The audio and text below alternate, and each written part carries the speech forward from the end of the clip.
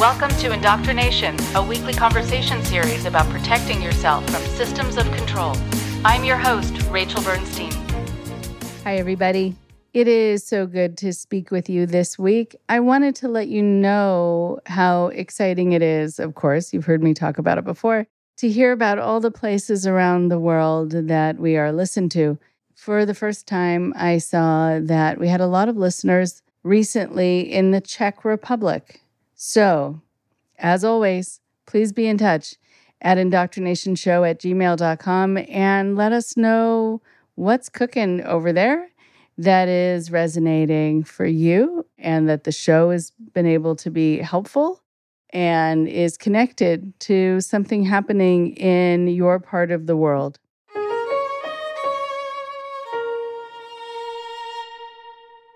And for this week, we have Emily Lynn Paulson. She's the author of Highlight Reel, Finding Honesty and Recovery Beyond the Filtered Life, and Hey Hun, Sales, Sisterhood, Supremacy, and the Other Lies Behind Multi-Level Marketing. She has given 2 powerful TEDx talks, both challenging the status quo of parenting, alcohol use, and feminism as we know it. Paulson has also been featured in major publications such as The Today Show, New York Times, Washington Post, The Seattle Times, Chicago Tribune, Next Question with Katie Couric, and The Tamron Hall Show. She resides in Central Oregon with her husband and their 5 children. And it's a pleasure to have you hear her today. Here's Emily now.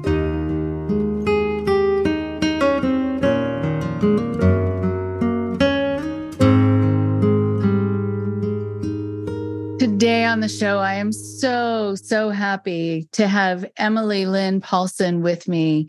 Emily, I know you've been very busy doing a lot of great things, and you're the author of the new book, Hey Hun, and you're here to talk to us about your experiences in the wild and woolly world of MLMs. Emily, love to have you introduce yourself. So I'm Emily Lynn Paulson, and I am a writer, a recovery advocate, wife, and mom of 5. The reason I'm here is because I wrote a book about leaving an MLM organization and just all about how I got in, what I found out, how I left, and the research I did. My college education is in science. So I was a chemist before kids. I became a chemistry teacher, then had kids, stayed home forever. And I think that the same things that led me to the MLM led me to personally have a problem with alcohol. I was feeling very alone and I felt like this was a solution. So I was really one of those people who found myself deep in mommy wine culture. And when I eventually did get sober, I did a lot of research and I'm a very, I love to go to school. I'm I'm one of those people who constantly is like taking courses and trying to learn more. And I found, recovery coaching. I found writing about recovery. I just found all of these things that really helped enhance my journey. And so I really wanted to pay that forward. When the pandemic happened, I found that there were a lot of women in that same position, a lot of women, moms who were maybe drinking more than they wanted to, and they didn't really have a place to go. And AA was shuttered. All of these in-person organizations were closed, and they weren't necessarily women who considered themselves candidates for meetings beforehand. And so this Sober Mom Squad was this group that really came out of the pandemic. It wasn't anything that was on my 5-year plan. It just started with some free meetings on Zoom and then turned into a community and, courses and coaching and all of these other offerings that we have now. So that really, it was my own recovery that really sent me into that world. That's a tricky thing. Okay. So, having a science background, having an opportunity then, I think, to be appreciated for your mind and your accomplishments and imagining what your accomplishments might be as you use that degree in the world. Then it gets waylaid. You put that on hold. Then you're raising kids. Suddenly, then I think being affirmed for your achievements outside the home probably felt really, really nice. And so they really work on that. I didn't realize that was a really big effort to love bomb through those kinds of compliments, even for small things. Yeah. And I think that's why, of course, after the fact, as I was looking into different MLM companies, one of the really similar qualities, and it's done on purpose, is the first like promotion or advancement rank or title or whatever it's called in any of these companies is very easy to hit, in the sense that you could just purchase your own product, or maybe get one customer, or maybe hit one very, very easy metric that everybody does when they join because, say, it's required. And because you hit that first promotion, you get these, again, like social media tags, like, wow, congratulations on hitting your promotion. That language is very powerful. Even though maybe you're making no money and you've spent more than you've made, it still feels really good. It's like kind of this mental game that's on by design, truly. The language plays such an important role in how we lower our defenses, or why we feel excited about something, why we have a false sense of it. I've often thought about if in those moments where you're being told, and complimented on your promotion or your abilities, even though it was a small hurdle to have to jump over to get there, at least at the beginning, if instead there could have been somebody coming up to you and saying, okay, actually, this is really what's happening right now. And what you've probably done is put in more money than you've made. And you're needing to recruit other people, which serves the company, not you. And I mean, if someone had really sort of set it all straight, if you were that person now, how would you describe that scene, forgetting about all of their language, but calling it as it really was?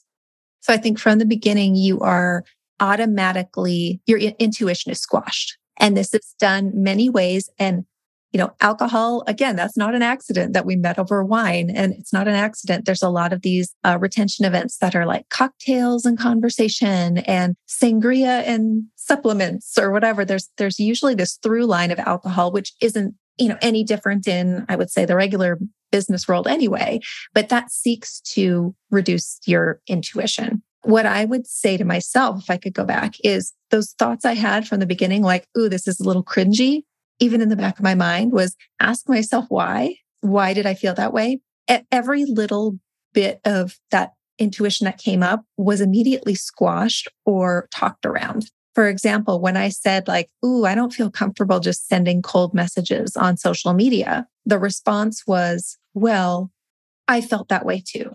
Or everyone feels that way, or you will feel that way, but X, Y, and Z, that's the way to step out of your comfort zone. That's the way to get results. It takes 12 no's to get to a yes, or you'd be given these kind of platitudes along the way consistently. If someone would say something about the products, you've been given language, you were given all these scripts ahead of time, like to squash intuition that you didn't even know like was going to come up. And so before you even could feel uncomfortable, you would say, oh, right, she told me I was going to feel this way. And so I'm just going to lean into it. I'm going to send the message. So I would say, like, don't ignore your intuition. That's probably what I would go back and say to myself. Right. So don't ignore your intuition. And it sounds like they've thought it all through. They have helped you with having ways to respond so that you keep going on this sort of runaway train that suits and serves them. And it's a hard thing, though, to listen to your own voice, especially if your own voice is a doubting voice, because I'm sure there's a whole message about that you're not supposed to stand in your own way and have those kinds of doubts. And I mean, that's just something else that they would use, I think, to make you feel like you can't listen to yourself because that's the thing that has stopped you in the past from having success. Or I don't know, how did they say it in the group? Oh, yeah. Like, don't stand on the sidelines and watch other people succeed. Or, if someone offers you a seat on a rocket ship, you don't ask why, you just get on. All of those it's like these cat poster messages that maybe apply to some things, right? They maybe apply when you're trying to win a race and you need to practice every day, right? If you have a sustainable like workout program and you've got a metric you've got to hit. But when it's something so vague, like sending messages on social media, like it doesn't apply to something that you feel wrong about for a reason. The reason it proliferates so much is that, the person who's talking to me, telling me all these things, she's involved in it too. Her upline is telling her those things. She's not making any money either. She's not succeeding either. And she's believing all these platitudes because she has to, because otherwise, why would she stay in? So these things just get shared over and over and over, because if you have hope, then, logic will lose. If you go to look at the company income disclosure and you see, well, most people don't earn money, most people lose money, you're still going to hold on to that hope because your friend believes in you, your upline believes in you. All those people are on social media are saying, you're a boss, babe, you're doing great. You have that hope you can be like the 0.3%. Okay. Oh, interesting. Also interesting because that message of if someone gives you an opportunity to get on a rocket ship, I would so say no. That's just my personality. Like, nah, you guys have a good time. I'll be home. But I understand the idea. And I'm wondering too, as we're moving forward with your experiences there, I almost want to imagine a split screen here with what was happening at home, what's happening in your relationship, because it sounds like it was a lot of women involved. And I don't know, with women who are with other women or other men, but just the other half, how that fared and how you handled putting more and more money into this or bringing more and more friends into it. So can we actually toggle over to that for a moment and then come back to your experiences? Yeah. So I really believed to be true that what I was doing, that I was offering a dream to people, right? Because it did work for me. And for really no other reason other than dumb luck and the fact that I kind of got in early and I had money and I had a network of people who had money. Like that set me up for success. But, the reality is it's dumb luck. So I really believe to be true that I could be successful and other people could because I did the things I was told and here I was achieving success. So if other people did those things too, then they could be successful as well. I had no other reason to believe otherwise. And so I think that, which was obviously not true, was something over the years, I realized, these people are working. They are doing the things that they're told and they are not having the same level of success. Confronting that and realizing that you're selling a dream that doesn't exist for other people. There's a lot of cognitive dissonance there. And I think that's something that kept me stuck in, even at the end, even longer, because I thought, gosh, I've brought these people in and now I realize that they're not succeeding and they probably won't succeed. Like, how can I leave? How can I leave them here? And gosh, I've, been singing the praises of this now for years. And, like I'm an idiot if I now say it doesn't work and I leave. The sunk cost fallacy, not just financially. For most people, it's financial because you just throw money in and you never see a profit. But it's that the friendships, the time you're spending with people, all of that. It's the cost of all of that you don't want to say like, gosh, what was that worth? Like, why did I put so much into this when it was a lie? Right. Yeah. I think a lot of people stay because they do feel responsible. They know how it's going to look if they leave and how do they live with themselves, leaving people in a situation where they're really not thriving. And you might feel like in part that's your doing, even though it's not because you didn't set up the system.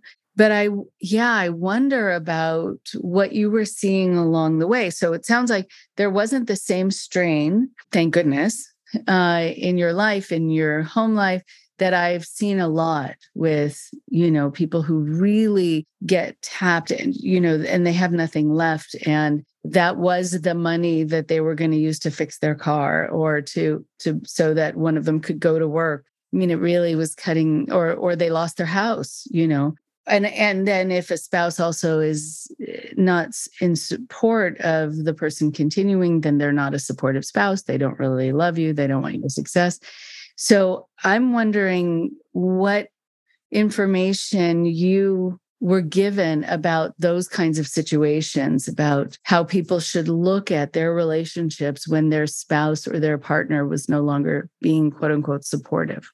Yeah, absolutely. Well, and I have to say, like, my husband was always supportive in the sense of, yeah, you can do this, but he was always skeptical too. So he's like, you can do this and totally do whatever you want to do, whatever makes you happy. And I think he saw me feeling good about myself for the first time in a really long time.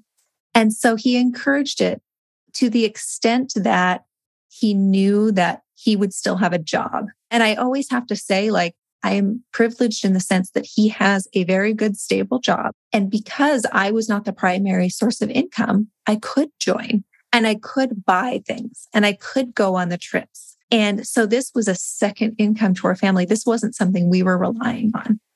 And that was also what allowed me to leave. And so I recognize the privilege of, like, I was able to join, I was able to succeed, and I was able to then later leave because I have a spouse who didn't quit his day job. I didn't retire my spouse. So I just always have to say that I'm thankful he's, smart financially in that way. But there was a big drive to, again, retire your spouse. And I was talked to numerous times once I got to a certain level that, it looks weird that your husband's still working. And I think, it was really hard because part of me was like, wow, I'm very proud of myself to have achieved this level of success. And yet also, why would I want to take him away from what he loves doing? And that really is so that he would be more trapped. We would be more trapped and completely devoted because we wouldn't have health insurance. It's a 1099 contract position with an MLM. You're not an employee. So we'd have no health insurance. We wouldn't have his retirement, anything like that. So the draw to retire a spouse isn't to be retired. It's to pull them into the MLM. So that's your whole world. And he knew that. And I knew that. But that was a big selling point. And you'll see this on social media, like, oh, she retired her husband. It's seen as like a level of achievement that you've made enough that now your husband doesn't have to work anymore. It always seemed very odd to me. And yet I saw why people wanted to achieve that. But there was definitely if people don't support you, they're not on your side. If they don't buy from you, they're not supportive. If they don't join your team, they're not supportive. It was very much in line with that us versus them mentality. And I saw a lot of people push away friends and family just from, and I did too, people who got sick of my social media posts or got sick of me asking and never taking no for an answer. You push away people who truly do love and support you, but they just don't want to financially support this pyramid scheme. Right. Oh my goodness. The whole idea of retiring your spouse, I mean, there's nothing logical about it. No, nothing.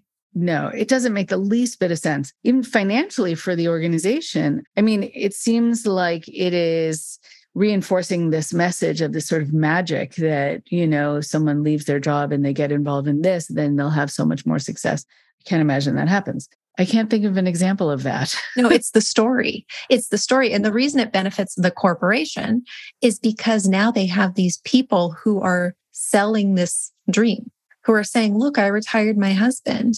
And people see that as somehow aspirational, or they see dollar signs and say, wow, you're making enough money that your husband with XYZ employer got to quit his job. Wow, this must be really financially lucrative. And what they also have is someone who is now 100% trapped and cannot leave. Right. Something else that you said too about kind of saying something out loud, and then you have to back it up. I think that's why a lot of people in these groups are made to get up in front of people and give testimonials and say things out loud, because you do feel like once you've said something is great and successful and wonderful, that then your action steps need to be in line with what you said out loud, because you want to have integrity and that your word matters. But I feel like that's just another trap. It is. Well, and not only just, hey, I joined this company, believe me, it's good, believe me, these products are good, believe me. It's always tied to something else, like a vulnerable story. Even if it's just, wow, I had horrible acne and now my acne is clear and I'm so confident.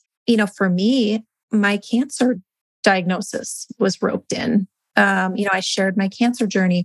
I shared my sobriety journey. I spoke about these things on stage because it felt like that's what I should do, because that's what everybody does. Every MLM success story starts with a sob story. It's just the blueprint. Wow. Okay. So here, you also said that you wouldn't take no for an answer. So just if we can get into that for a moment, because that's a skill that you learn. Some people sort of naturally have it, but most people, I think, really need to learn those techniques. And I see a lot of people having that, whether it's an MLM or it's a religious movement where they're needing to evangelize or proselytize, and they're not going to take no for an answer. It's hard because you realize how much you pushed people, but also sometimes people get really good at sales because of it. And I'm wondering then if you can show us what those techniques are that you learned, just so people can recognize them if it's happening to them and they'll see them as technique. For sure. So I think there's also just this side note of what sales are versus what multi-level marketing is, right? Like if I'm a person who sells something, makes a product and sells it, and I ask you to buy it and you say yes or no, like that's just sales, right? The reason multi-level marketing is so tricky is that people aren't just trying to sell you a product. They're trying to get you in. They're trying to recruit you into the system. So the sale of a product is just the first touch point in getting you to join in the scheme yourself and then recruit your other friends and recruit your other friends. So that's the goal. And so when people say like, no means not right now, or it takes 12 no's to get to a yes, even purchasing a product is seen as a no. Like you want to, lead with the business is what you're always taught, even though, again, you don't have your own business, you're a 1099 contractor for a corporation, but you're taught you want to sell people on the scheme. You want to sell people on the company. So they join like you as a consultant and then recruit other people to do the same. And so even the purchasing of the product is still not the end where it is in like a regular sales job. So I think that's a big differentiation of like, sales aren't bad. Sales are great. Do your thing, sell your stuff. But that whole like, no means not right now. That's why it's so pervasive, because no matter what, there's always more. You bought a product. Oh, next month I'm going to bug you to buy some more. Now you're locked into this auto ship program. And even then I'm going to bother you to actually join the business. And when you do join the business, then I'm going to bother you to buy more stuff and recruit more people and attend conventions and spend more money and spend. So it's just, there's never an end. There's never an end. But it is like to hear, it's a mindfuck as a woman to hear no means not right now. Really is like, and that can only be done in a company that's, upheld by the patriarchy. Like all these companies are run by men. So then it kind of starts to make sense, right? And there's a whole deeper, context we could go into there, but that's why that no means not right now, why that messaging is so strong in an MLM, because there's always more you could be sold on. Right. And so, of course, I think about the Me Too movement and that in switching the language, instead of there's always more you can be sold on, there's more you can get away with. And there's more you can do to someone without them stopping you or feeling like they can or they should. Yeah, it is a very dangerous message about not being able to set a boundary and not having your words matter. That is quite dangerous. And then you see why you alienate people because, and I've heard this time and time again, that, my friend, I tell her no every month. She invites me to something. I tell her no every month. She keeps asking me, why can't they take no for an answer? And it's like to extend that grace that they are taught that is what they're supposed to do. It's really hard to take that step back and be like, they're just doing what they're taught.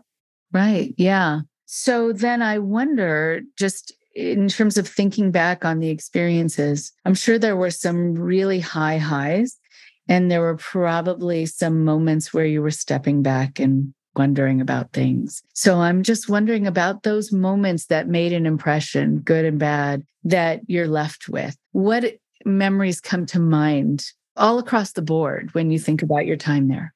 Yeah. I mean, I never want to diminish any good things that come out of any toxic situation, right? And I also like to leave space for the fact that it wasn't necessarily because of that toxic situation, you know? So when people say like, oh, it happened for a reason, like that's not, I'm not that person. So, but did I meet some amazing people? Absolutely. I went on some amazing trips. I got to connect with my spouse on trips. There were great things that came of this.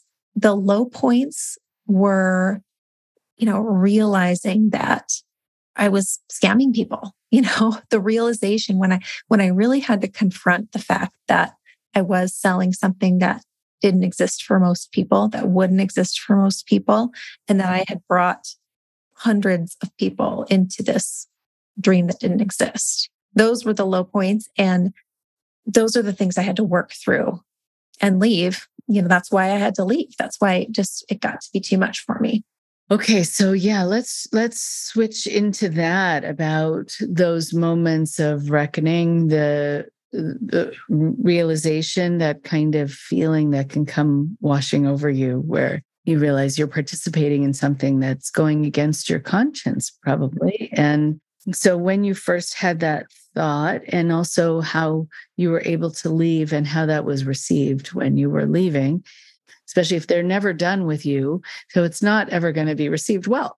When did you first start having that kind of, something is wrong here, or I'm participating in something wrong here kind of feeling? Yeah. So I got sober halfway through my reign in the MLM. And that was really pivotal for me because one thing I realized almost immediately was I was unable to do a lot of the behaviors that I had done from the beginning because I wasn't intoxicated. I couldn't send the cold messages at 11 p.m. I couldn't bug people over and over and over. I couldn't not take no for an answer, for example. It was like that intuition started to come back online. But the hard part at that point was I had already achieved this rank in the company that it was really everyone else's work that was keeping me afloat. And so I was really in this point where I was successful. And the other thing that was happening is, you are encouraged to stay in an MLM. People don't want to lose you, right? People want you to stay in this organization because you're making other people money and you're perpetuating the lie for the public, right? So my sobriety was embraced. It was, again, I had this new wave of love bombing that, oh my gosh, you're amazing, blah, blah, blah. We love you. And when you come from a place where you're doing the 12 steps and you're doing your list of amends and you're confronting some really, really awful things that you've done. Being in a seemingly supportive community at that time means a lot, which is why 12-step programs are there and sobriety support communities are there. But I was encouraged to share my story.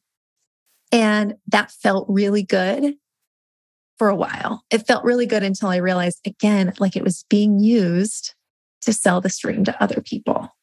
And so it was this really weird place where I couldn't do these things anymore. I couldn't recruit people anymore. I couldn't really even sell products anymore. But I had this huge team of people who was doing the work for me, and I was being praised and love bombed more than ever.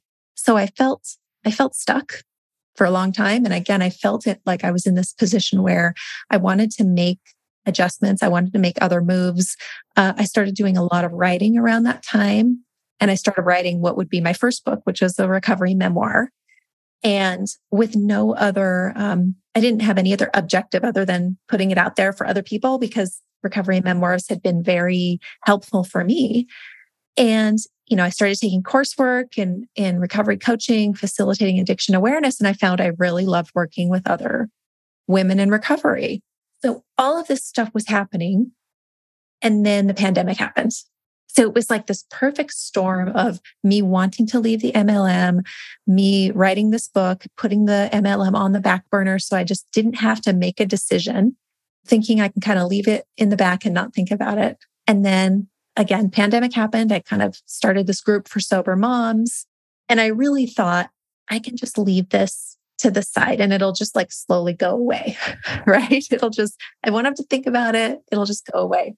And then when the pandemic happened, there was this new slew of all of this misinformation, people who were really predatorily attacking people, like join our company because you lost your job, things like that, who were taking out PPP loans, who were fraudulently taking money from people who were trying to pay their employees. And there was so much that I truly could not be involved anymore. And that's when I made the decision to actually, terminate my account and not be in the company at all anymore. So I wish I could say it was one of those things where I woke up and I was done. But I'm sure as you've talked to many people who've been in high control groups, it took a lot longer than I wish it had. So a lot of people who come to me will say that they left and everyone was surprised because the other people around were not privy to all of the internal conflict that had been growing, festering for such a long time. With such an entrapped environment and with people looking up to you and depending on you and having the upline and downline whole structure, you can't just step away, I think, to a great degree without feeling like you have to be absolutely sure and you have to think about your moves. And so I think a lot of people probably in MLMs and other groups like it have already started having the doubts that you were talking about, just haven't let people know. And do you think, just in looking back, would that be safe to say for you and for the other people there who may have already been considering leaving and just hadn't told anyone? Yeah. And I would say I was very upfront with my upline and with my downline when I started to have those doubts.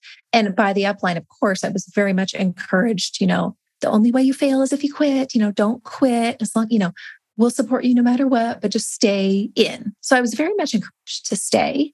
And like I said, I felt obligated to stay in because of the downline, the people I brought in, but I was very upfront about, hey, I'm closing my Facebook team page, which is like a place where you love bomb your team, basically. I'm not going to be publicly selling anymore. I'm not going to be posting on social media anymore. I'm going dark.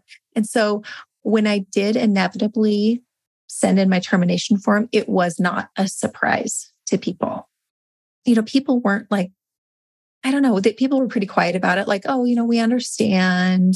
But when I announced my book was coming out, that's when it was a different story. It was, oh my gosh, you're going to talk about this? So that was a whole different thing. But I would say more people are thinking of this. And I will say that so many people have reached out to me who are still in these organizations who can't leave for various reasons or, are just contemplating leaving, who have these same thoughts. So I definitely think people are thinking these things, but they're afraid to express these ideas. They're afraid to talk about it.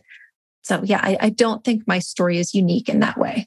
Okay. Interesting. Right. So then cut to your book and you're saying you got a very different response. So tell me about those responses.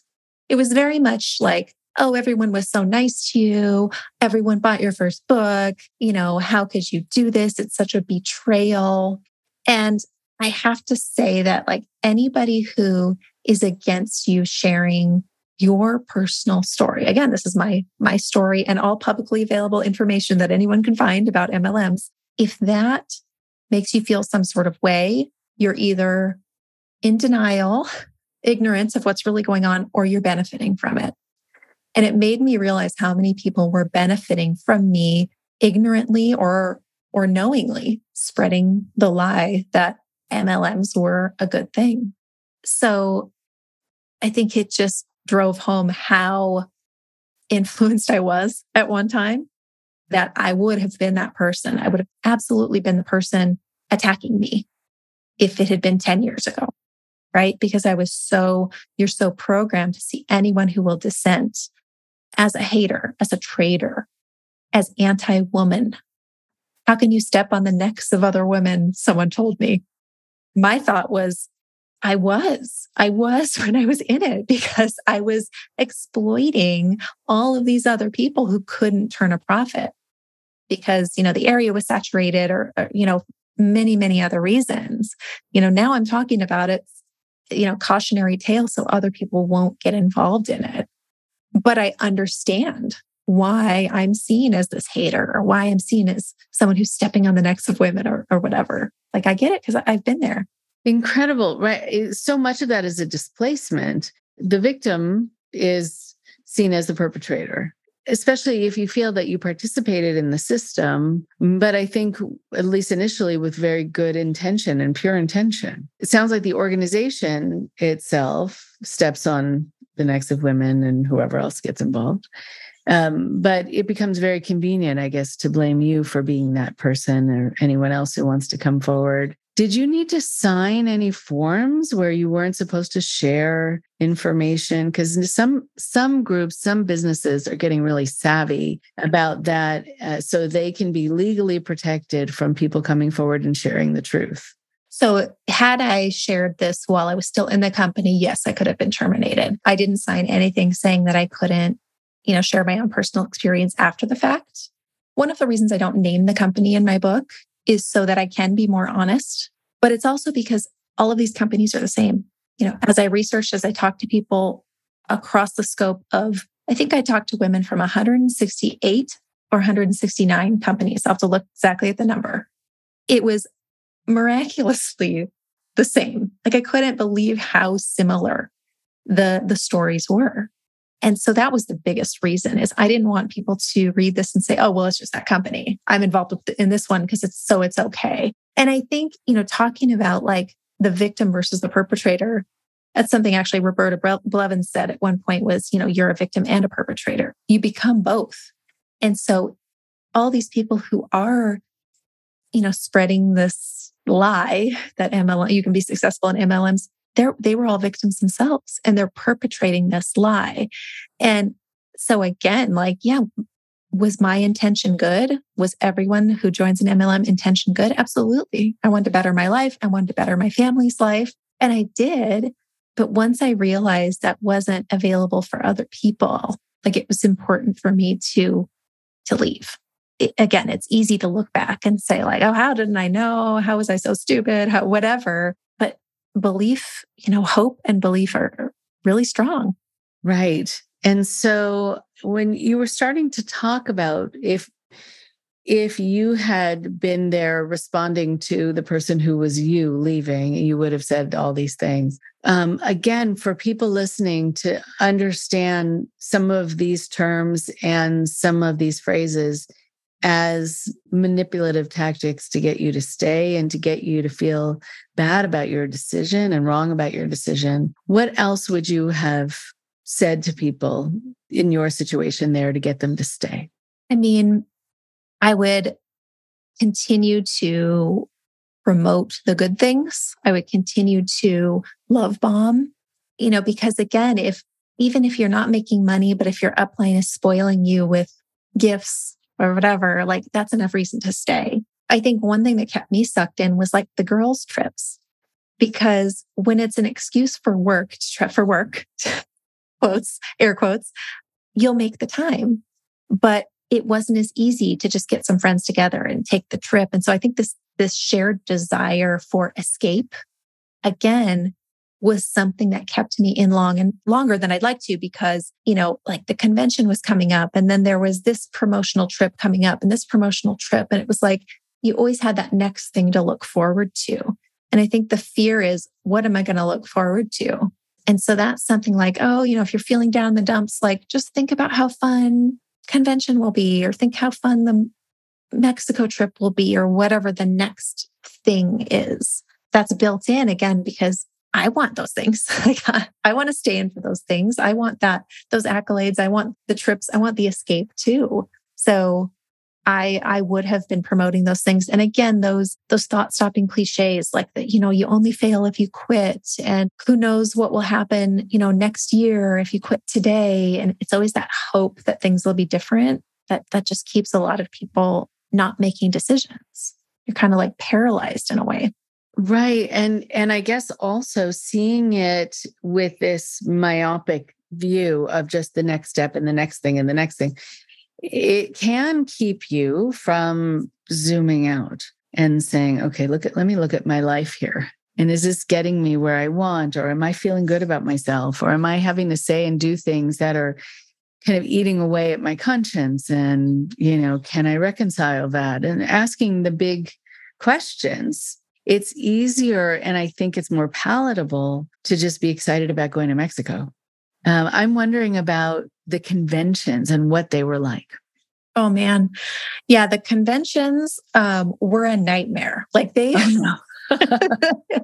I mean, they're like these annual spectacles, and the planning for them is months before. The qualifications for parties and all that stuff is months before. And so really the entire year is focused on different milestones to achieve these conventions. They're very expensive. So that's one thing I think people don't realize is that consultants pay their own way. This isn't something that is just provided to you as a benefit for being an employee or whatever. I mean, again, you're a 1099 contractor, so you pay to go to these things. They are expensive. You got to pay for airfare, you got to pay for the tickets, all the things. You probably have to get childcare. They're generally, at least in the company I was in, they were around like the first day of school. And so I typically missed like kids' first days of school, which again, like I was doing this to benefit my family and spend more time. There's that whole thing.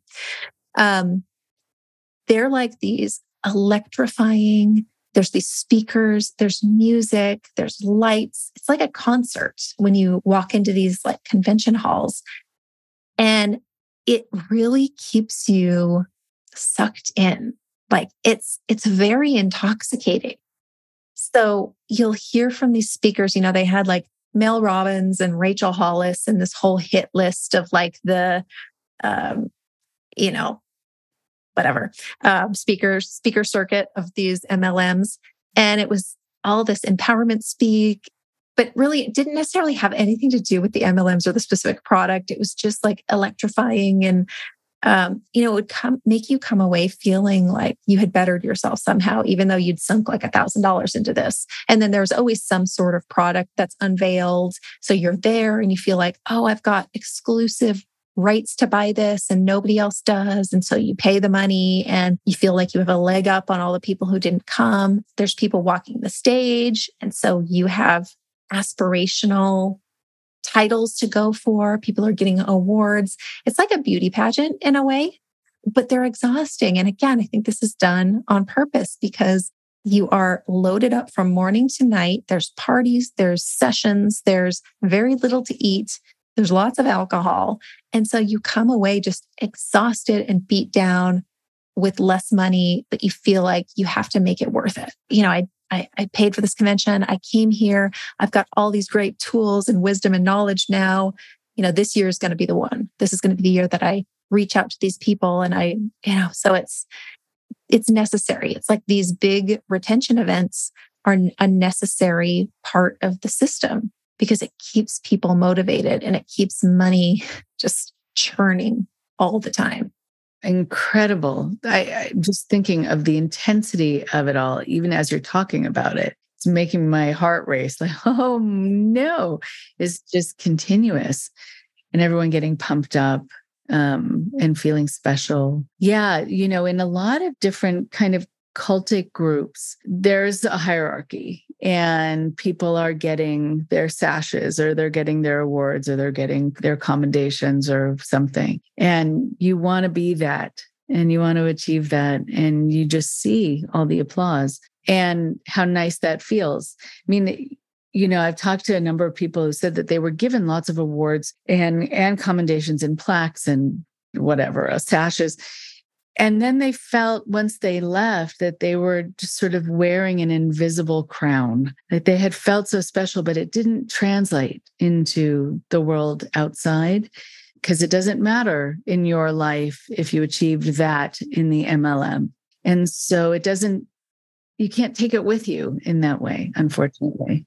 Well, and I think as in many MLMs, the people who you typically recruit are friends, right? So the people who I brought with me to these events were all people who are my friends in real life. And they would get such a kick out of the fact that I was like this celebrity that people would be lining up to like take pictures with me and all of this weird stuff. And meanwhile, like I was just Emily, like I was just the mom who picked up her kids like everybody else. I was a normal person, but it is really that MLM celebrity. It's a very, very odd.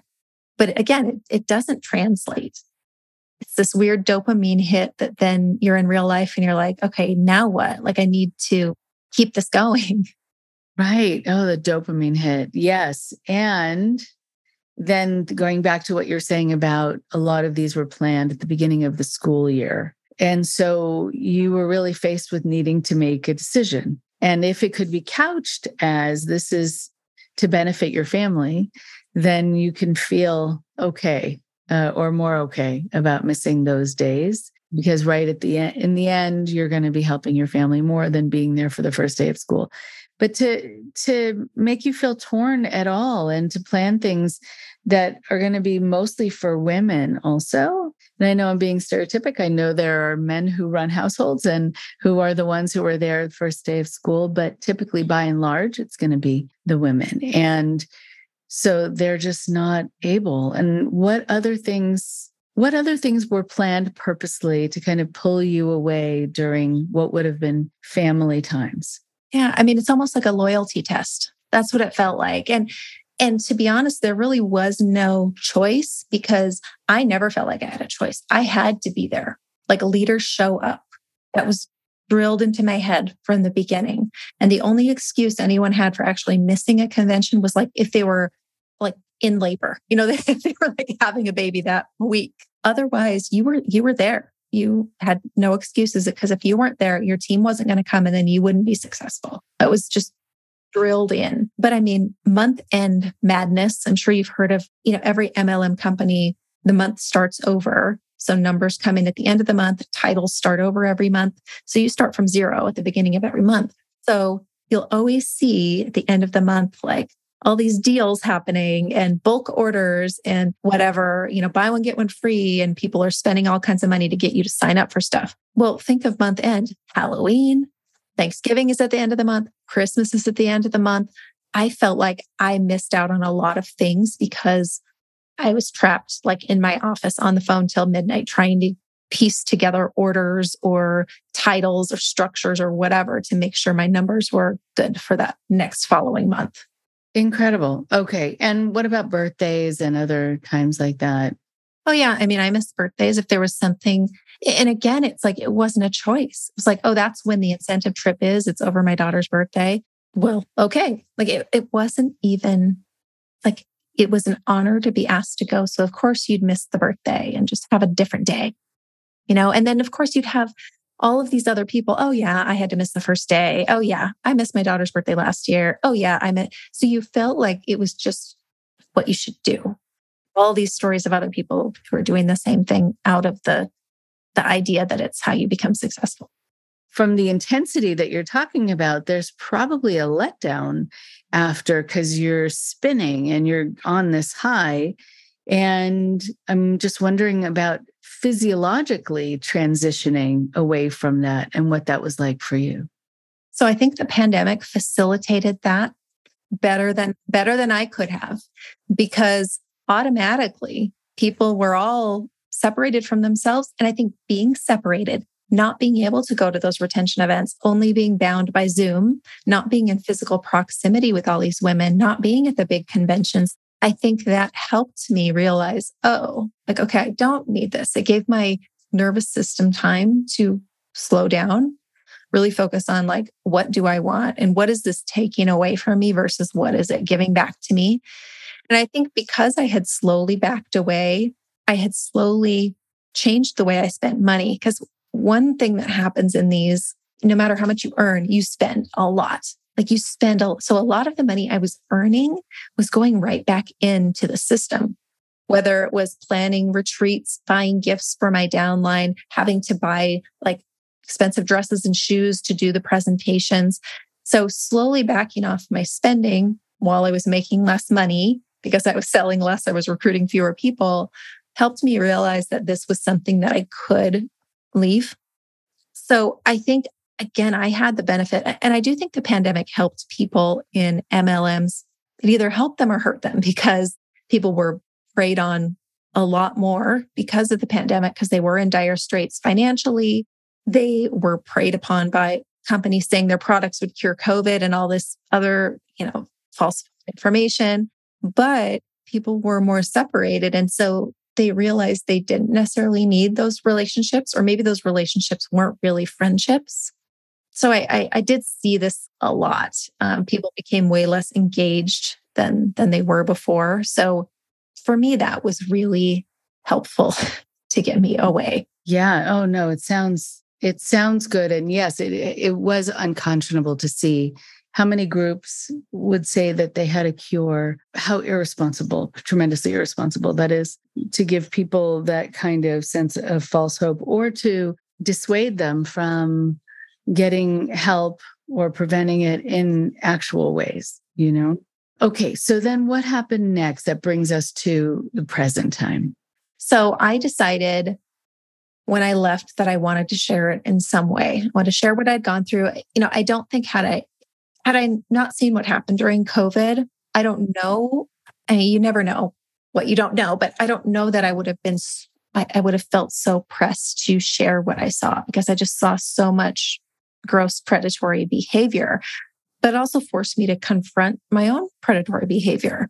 And I think as someone who has been in recovery and who has done amends, and I really believe in that living amends, and someone who had written a book and realized the power in sharing stories and, not keeping your secret and putting things out there, I just realized it was something that I wanted to do. And so that's when I moved forward into writing a book about it.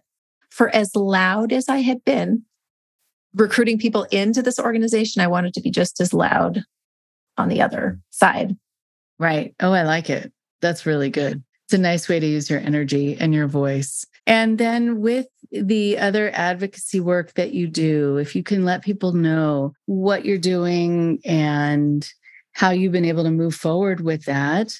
And I think also knowing too that you're going to be running things in a very careful way because of your experiences, really needing to make sure that it's a departure, that people feel invited, not pushed, all of it. I'm sure there are conscious decisions that you're making to stay kind of in line with your conscience.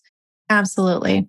Yeah. And I would say the criticism, I'm very smart about not reading reviews. I don't go on Goodreads. Like, I know better as an author. But the criticism that I have heard is like, well, you recruited people in an MLM and now you're selling a sobriety group or whatever. And I think it's just kind of a lack of, and I welcome the question, I welcome direct questions if people want to ask me direct questions, but I think it's a lack of understanding of that organizations need money flowing through them to work. Even the free ones like AA have thousands of dollars moving through them. Sober Mom Squad was not something I had a 5-year plan for. It was something that happened because of the pandemic, something that I realized needed a private platform for people who wanted a message board that wasn't Facebook, for people who wanted safe meetings that required a pretty big Zoom account, so required money, required education, required an insurance policy and talking to lawyers and all the things that cost money. And that's where the fee structure comes in. That's where the membership structure comes in. And because I am able to ask people who want these services to pay, then I can offer them free to anybody who can't.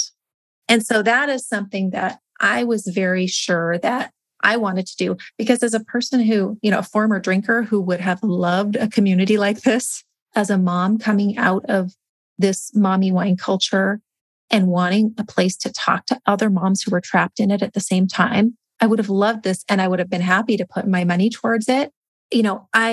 It was less than I was spending on wine every week, so I made sure to structure something that I would have felt comfortable participating in and that is accessible to anyone, of course, with internet access. Of course, you're never going to be able to get to everybody. Our Sober Mom Squad financially supports She Recovers, which is a nonprofit organization. Sober Mom Squad is not nonprofit, but we financially support She Recovers organization. So I think there's just this lack of understanding of just because a an organization has revenue, it doesn't mean someone is making a profit off of it. So I'm very much the facilitator and not the collector of funds, which I think is a misunderstanding. And again, I am able to do this because I have a spouse who is gainfully employed. If I did not, I could not do this. I couldn't offer my services. I couldn't facilitate this. I couldn't hire coaches and put together volunteers and have someone run a social media account. I couldn't do all these things. And so for me, it was about appropriating funds in the right way, and that no one's ever required to pay for anything. We have a free meeting every week. We have free services too. But if people want more and want to pay for them, awesome. If they don't, totally fine. They can't afford them. They can ask. So that's something I felt comfortable with. Do I still get criticism for it? Absolutely. It doesn't seem like this criticism ever follows men. Yes, I was just going to say that, actually.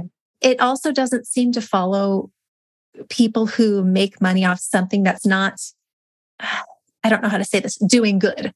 Like the fact that I'm working with a vulnerable population, I should not be allowed to financially be compensated in any way for that. But if I was giving fashion tips, that would be fine.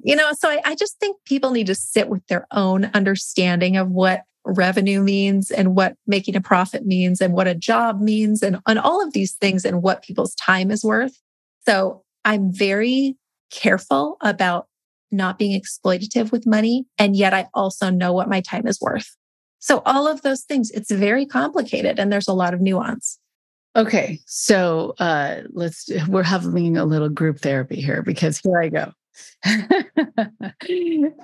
Yes, it does happen to some men, not nearly as often though. And I think women typically are seen as these caregivers, and they then should be willing to do this for free, as though they don't have bills to pay and children to feed or whatever other, or the furry children they have, or just that they need to be able to pay their rent.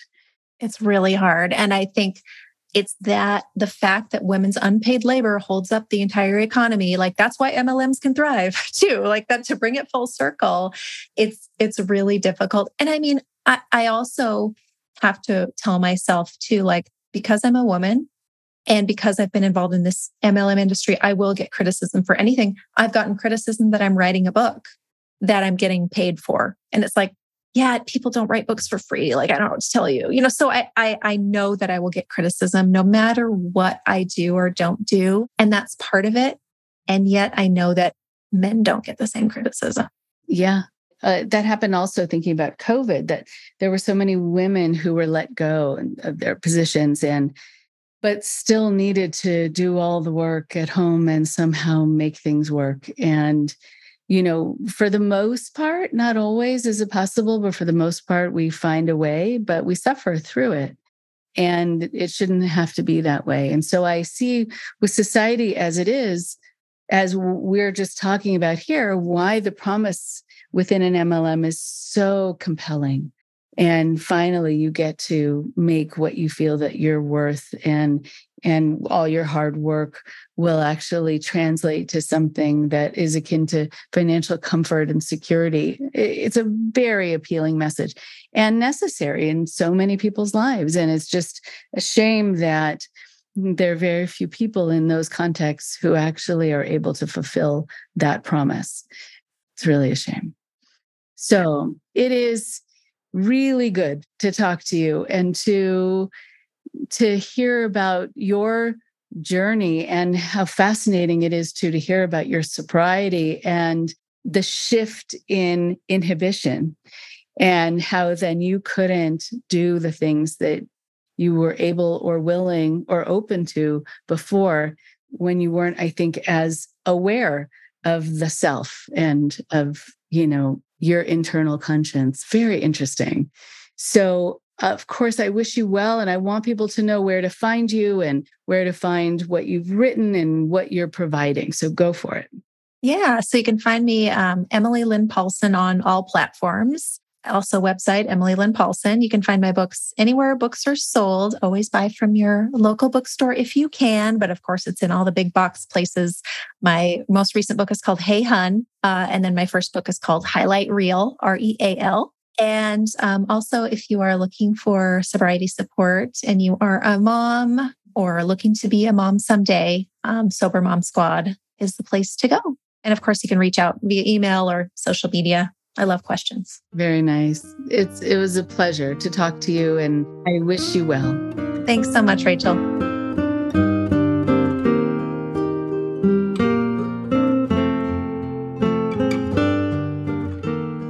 One more thing before you go.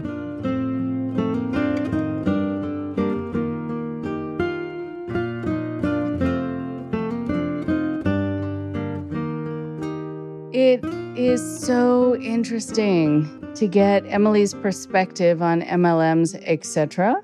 It is quite a web that is kind of intricately woven that you just have no idea is going to be so sticky, so entrapping.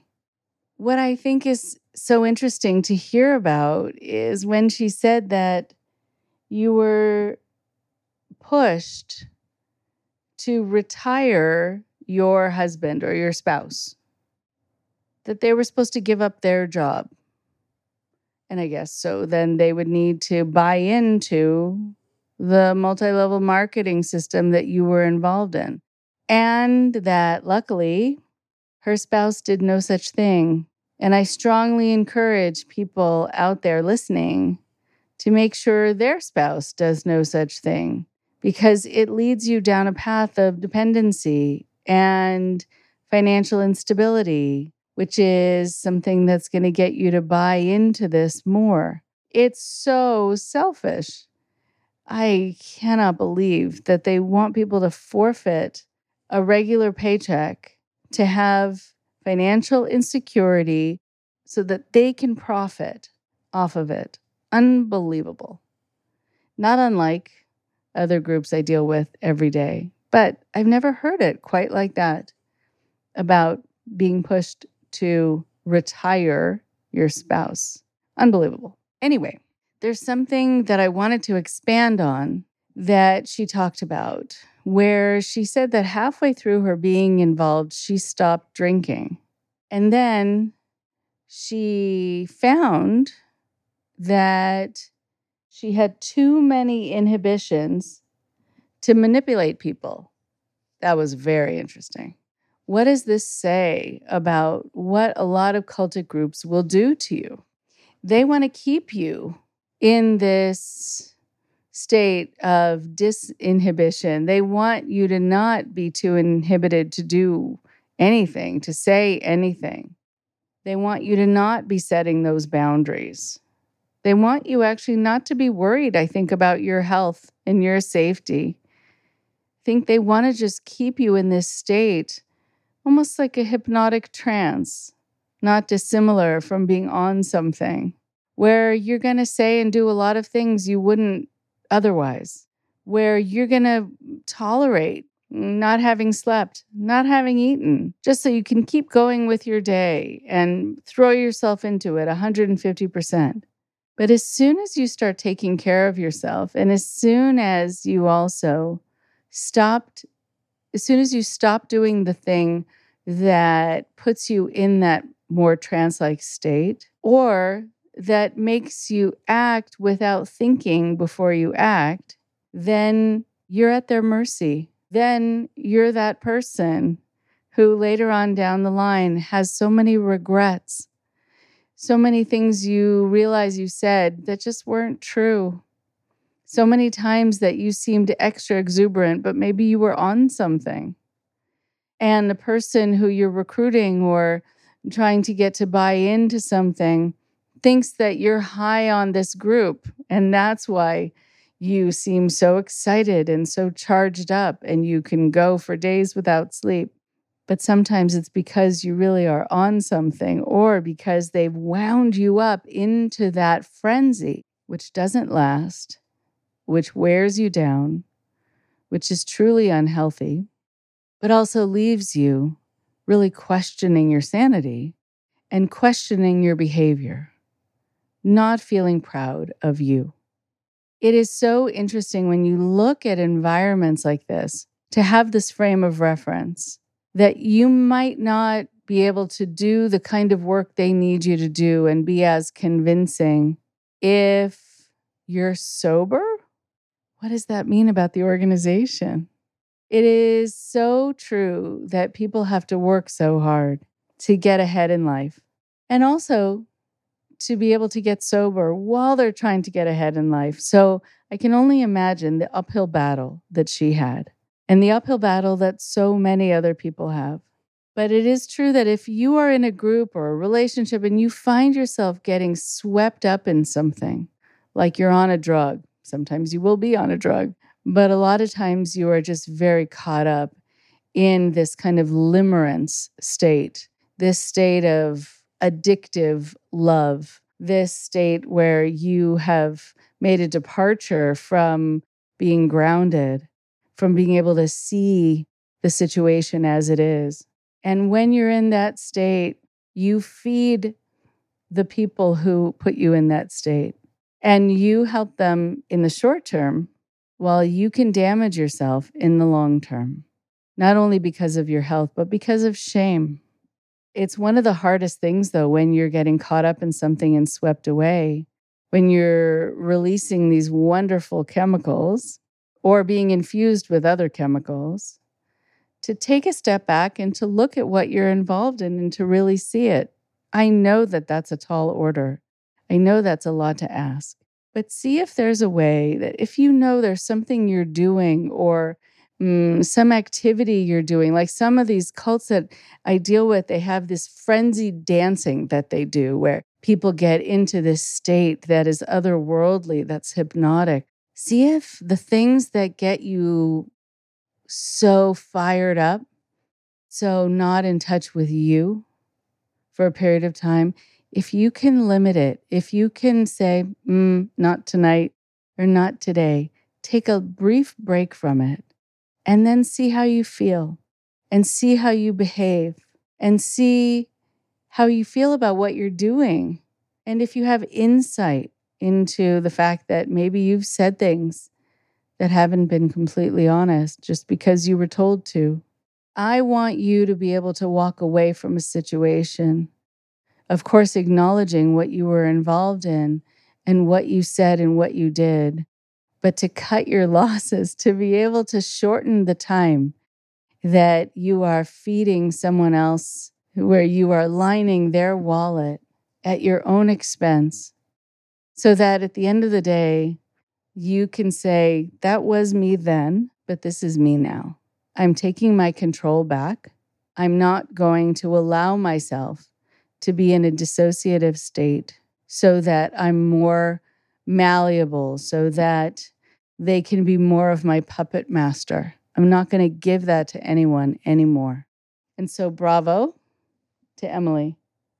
And I'm so happy for her that she's been able to use what she learned to educate others and, of course, to do that wonderful prevention that I care so deeply about. And anyone who is ensnared in an MLM, you'll have her contact information in the show notes, and you're welcome to be in touch. It's good to talk to people who have experienced it, know what it feels like to be in that, to be caught in that web. Talk to you next week. Thank you very much for listening. Please support Indoctrination on Patreon at patreon.com/indoctrination. Be sure to give us a follow on our social media. Find us on Facebook and Instagram using @Indoctrination Podcast. And for Twitter, find us at @_indoctrination. We love hearing from you too. So send us an email at indoctrinationshow@gmail.com. And for more updates on the show, visit our website at www.podpage.com/indoctrination.